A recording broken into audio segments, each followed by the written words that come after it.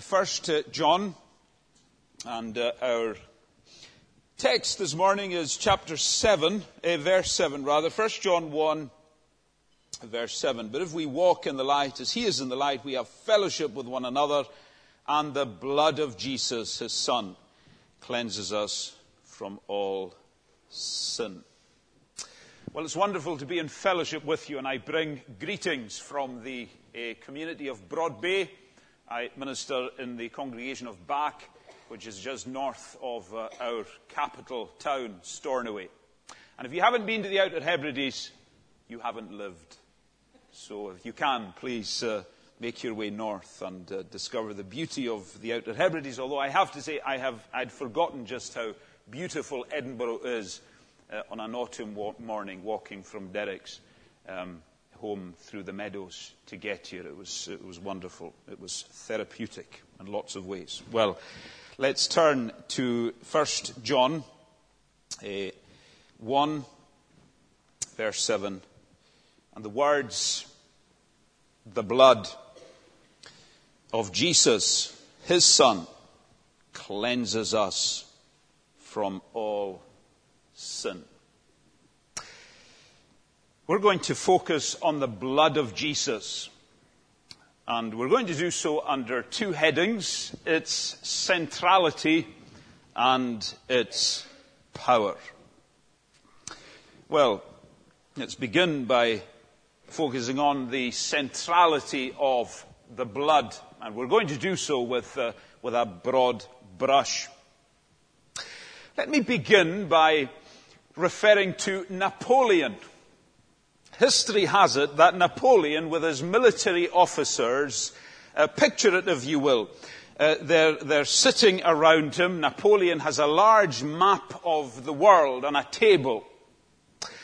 And Napoleon puts his finger on a kingdom coloured red. And Napoleon says, with gritted teeth and with more than a measure of frustration, if it were not for that red spot, I could conquer the world. That red spot was, of course, the British Isles.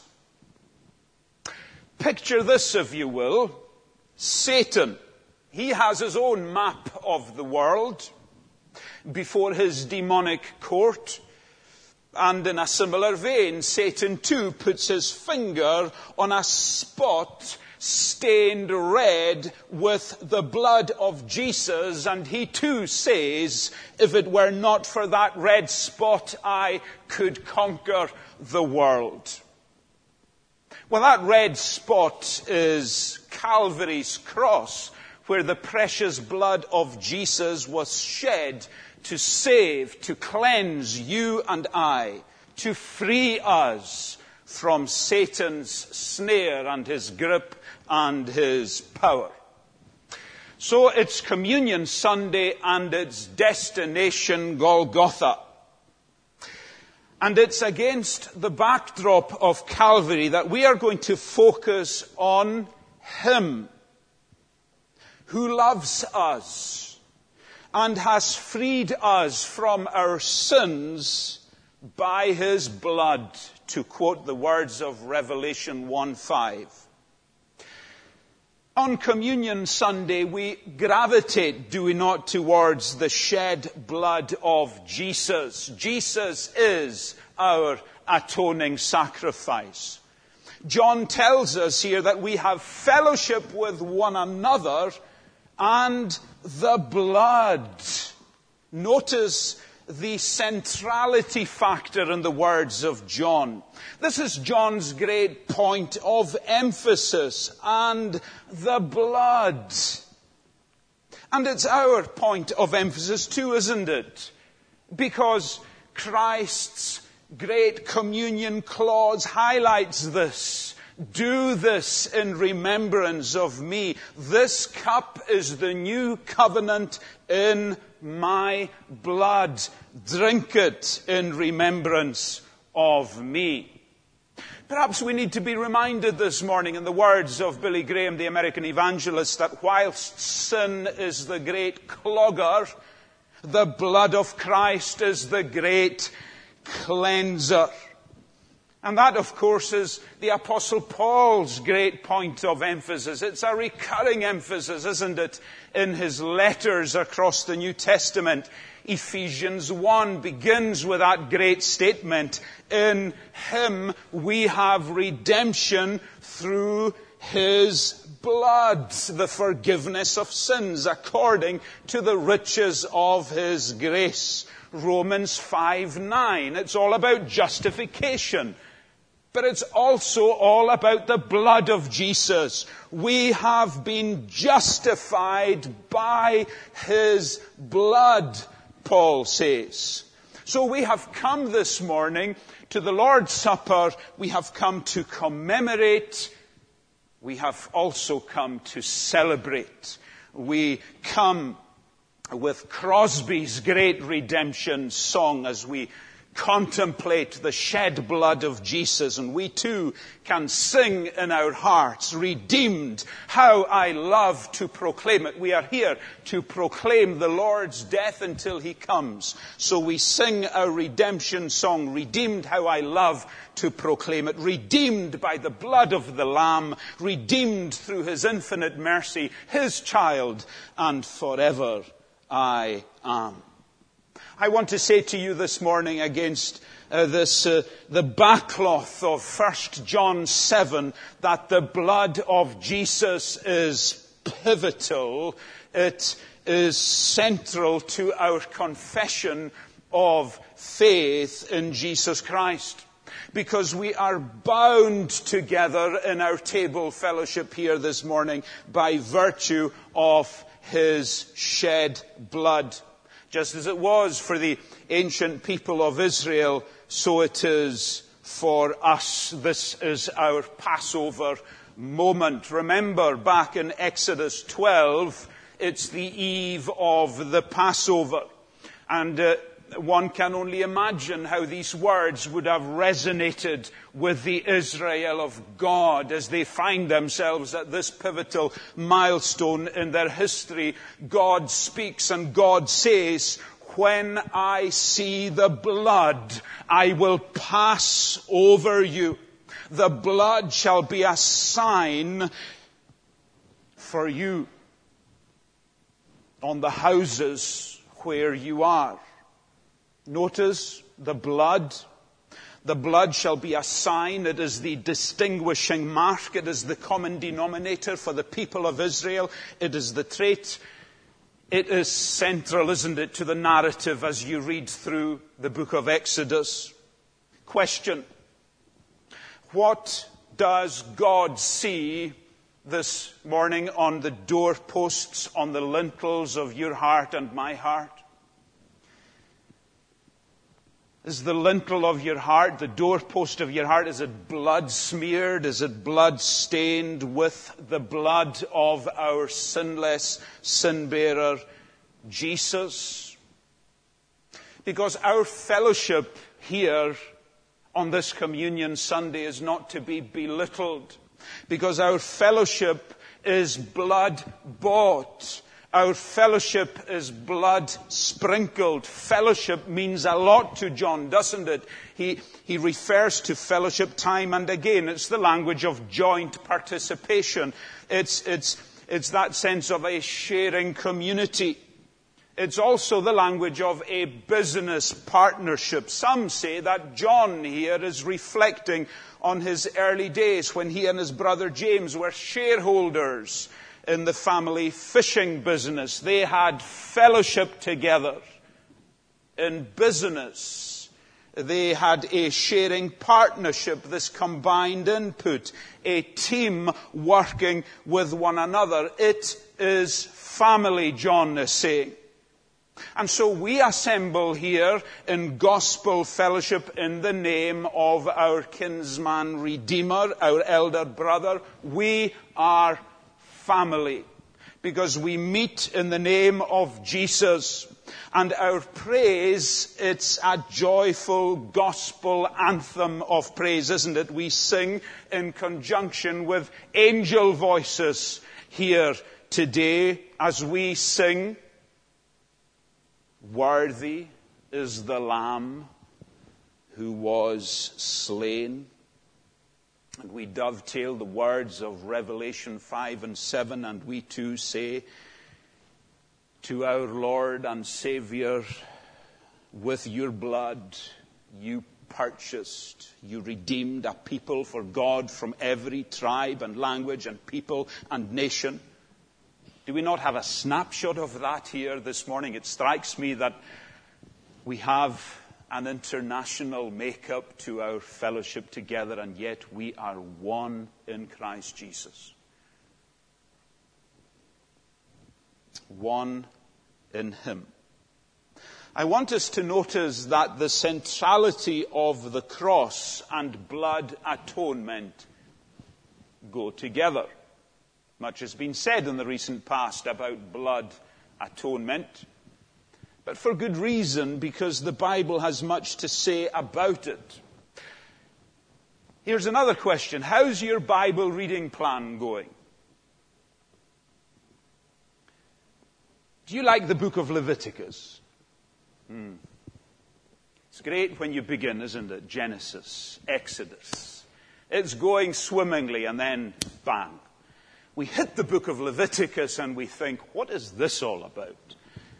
Sometimes, if we're honest, it's more like Genesis, Exodus, Numbers, and then Joshua.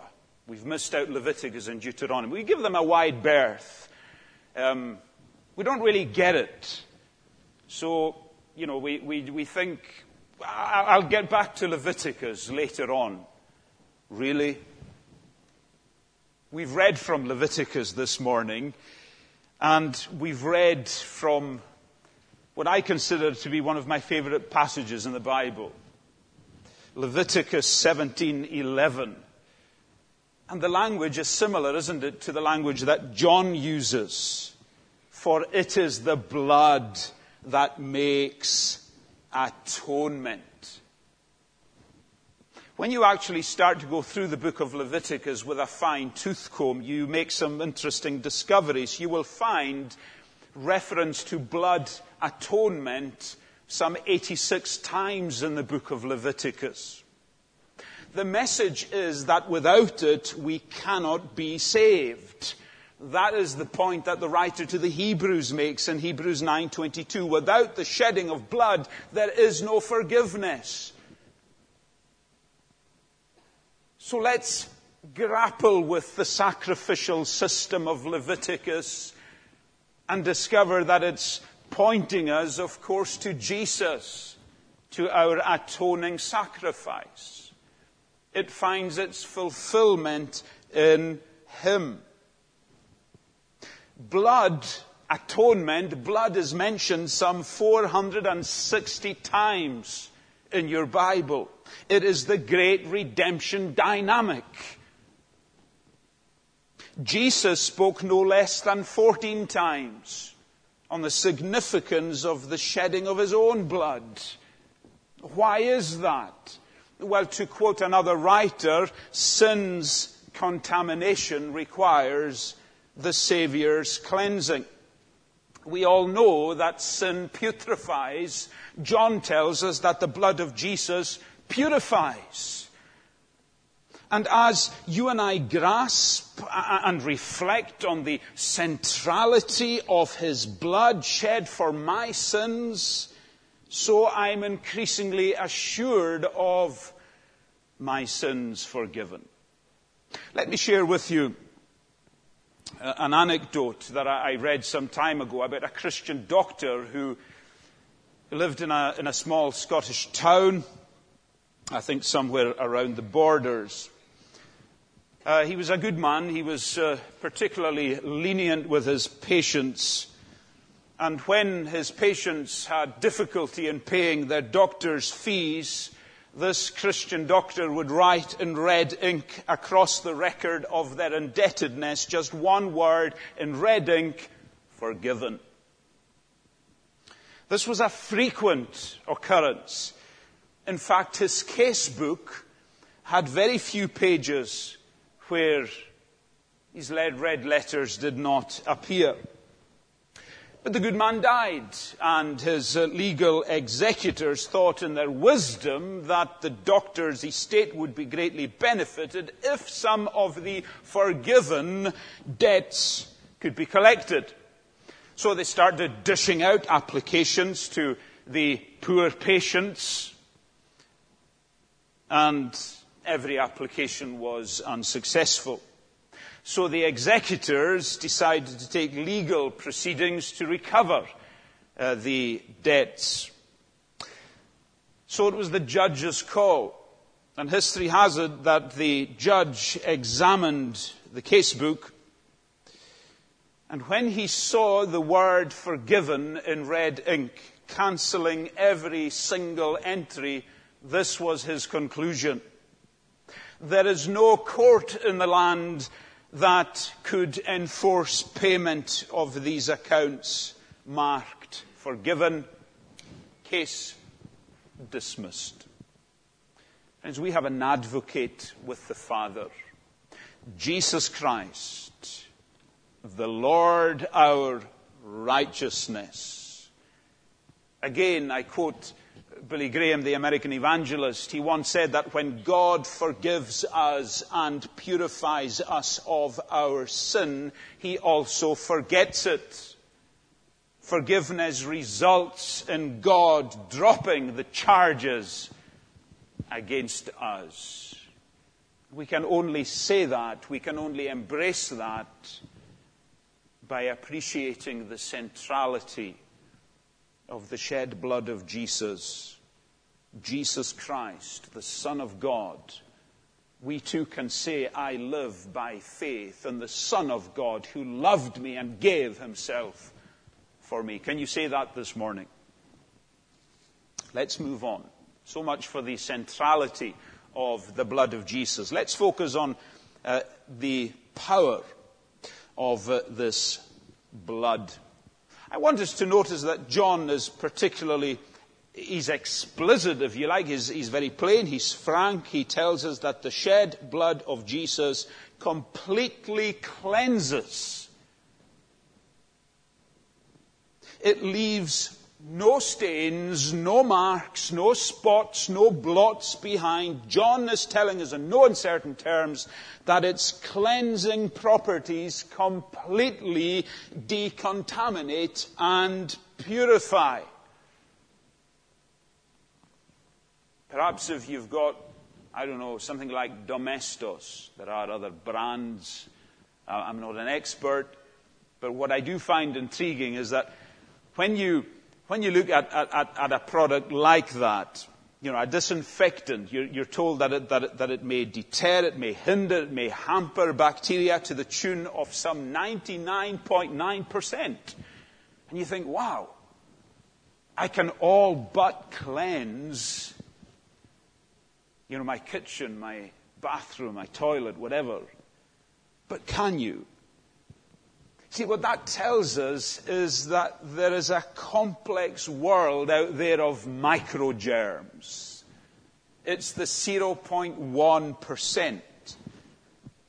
Tiny single cells that can't be seen, that can't be wiped out, can't be cleansed. But John is not going for the 99.9%. John is telling us here that the blood of Jesus erases. The blood of Jesus removes.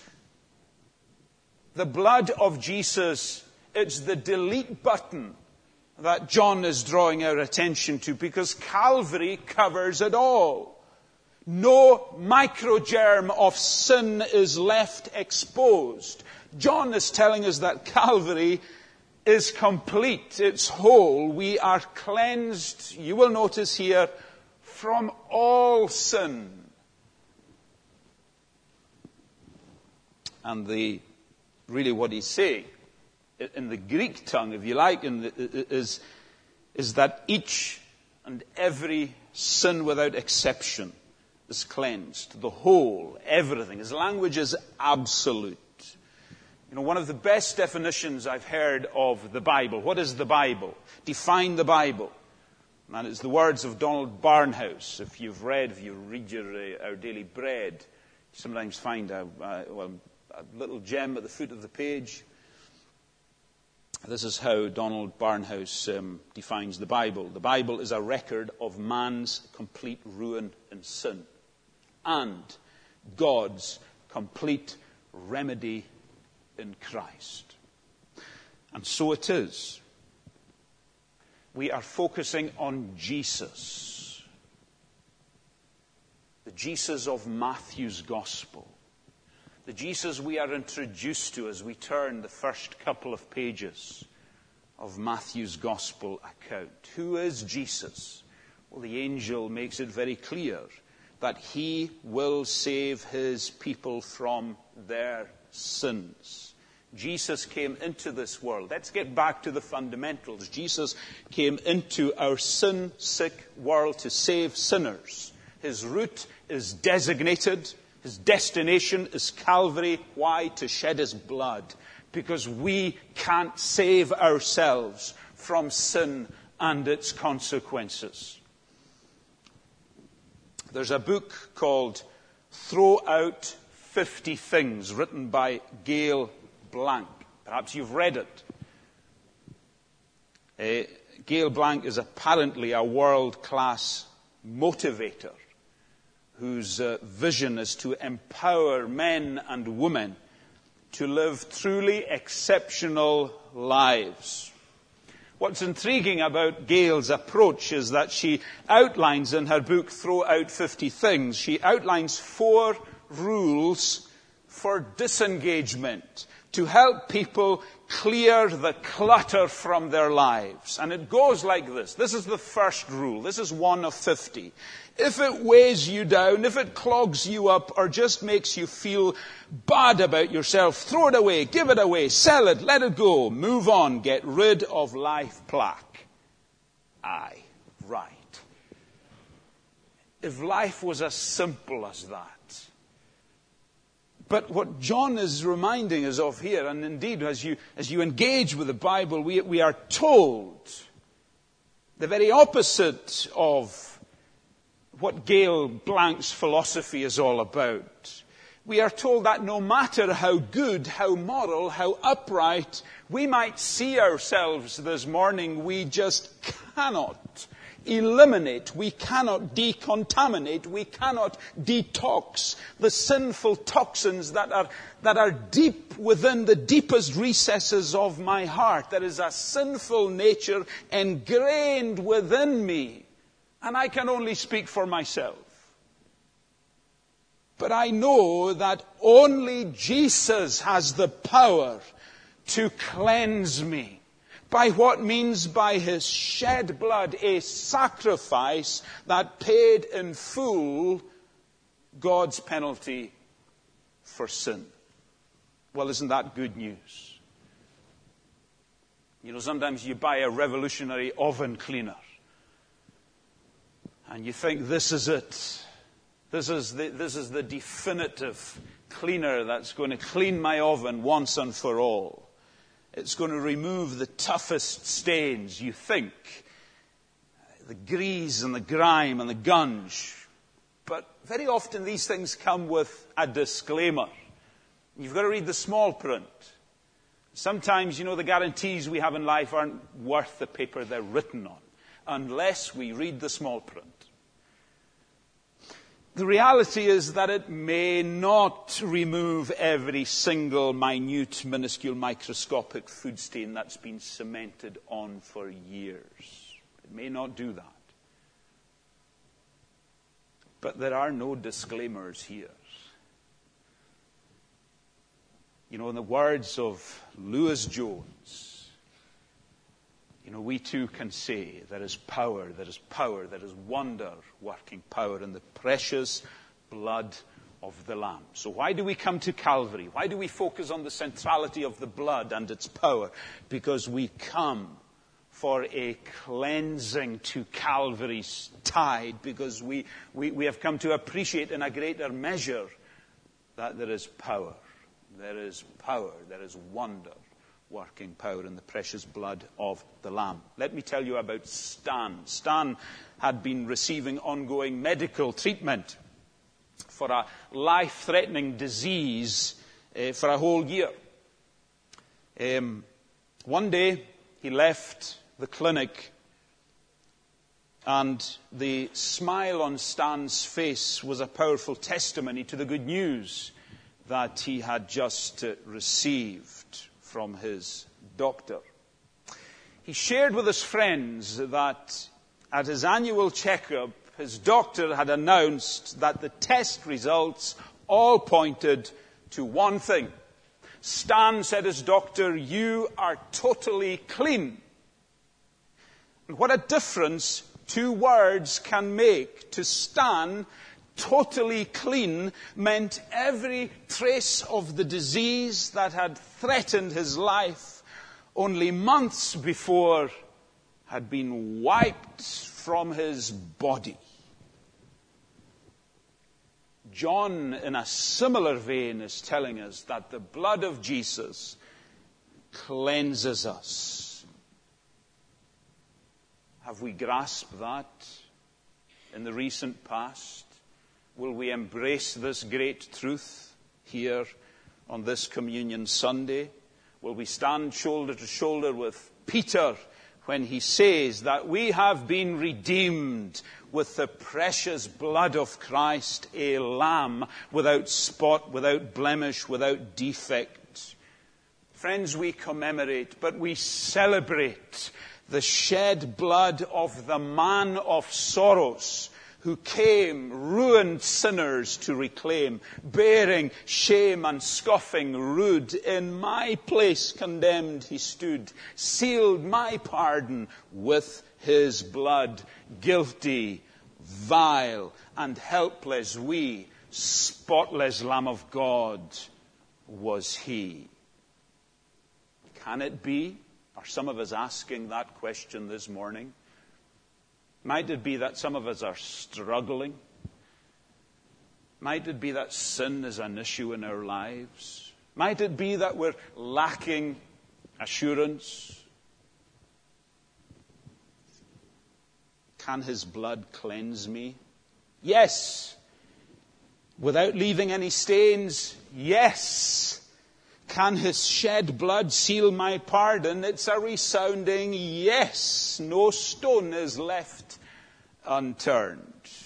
And I want to finish by reminding each and every one of us that the thought behind the word to cleanse here, to purify, is, well, it conveys continuous action. In other words, Jesus keeps on washing us clean as we seek forgiveness. Calvary covers it all. My sin in the past, present, future, all under the blood of Jesus. That does not give me a license to sin. That does not give me a warrant to devalue my sin. John is writing this so that we may not sin, but the reality is that we do sin. And John says, if anyone does sin, we have an advocate with the Father, Jesus Christ, the righteous. He is the propitiation for our sins, our atoning sacrifice. He for me. Amen.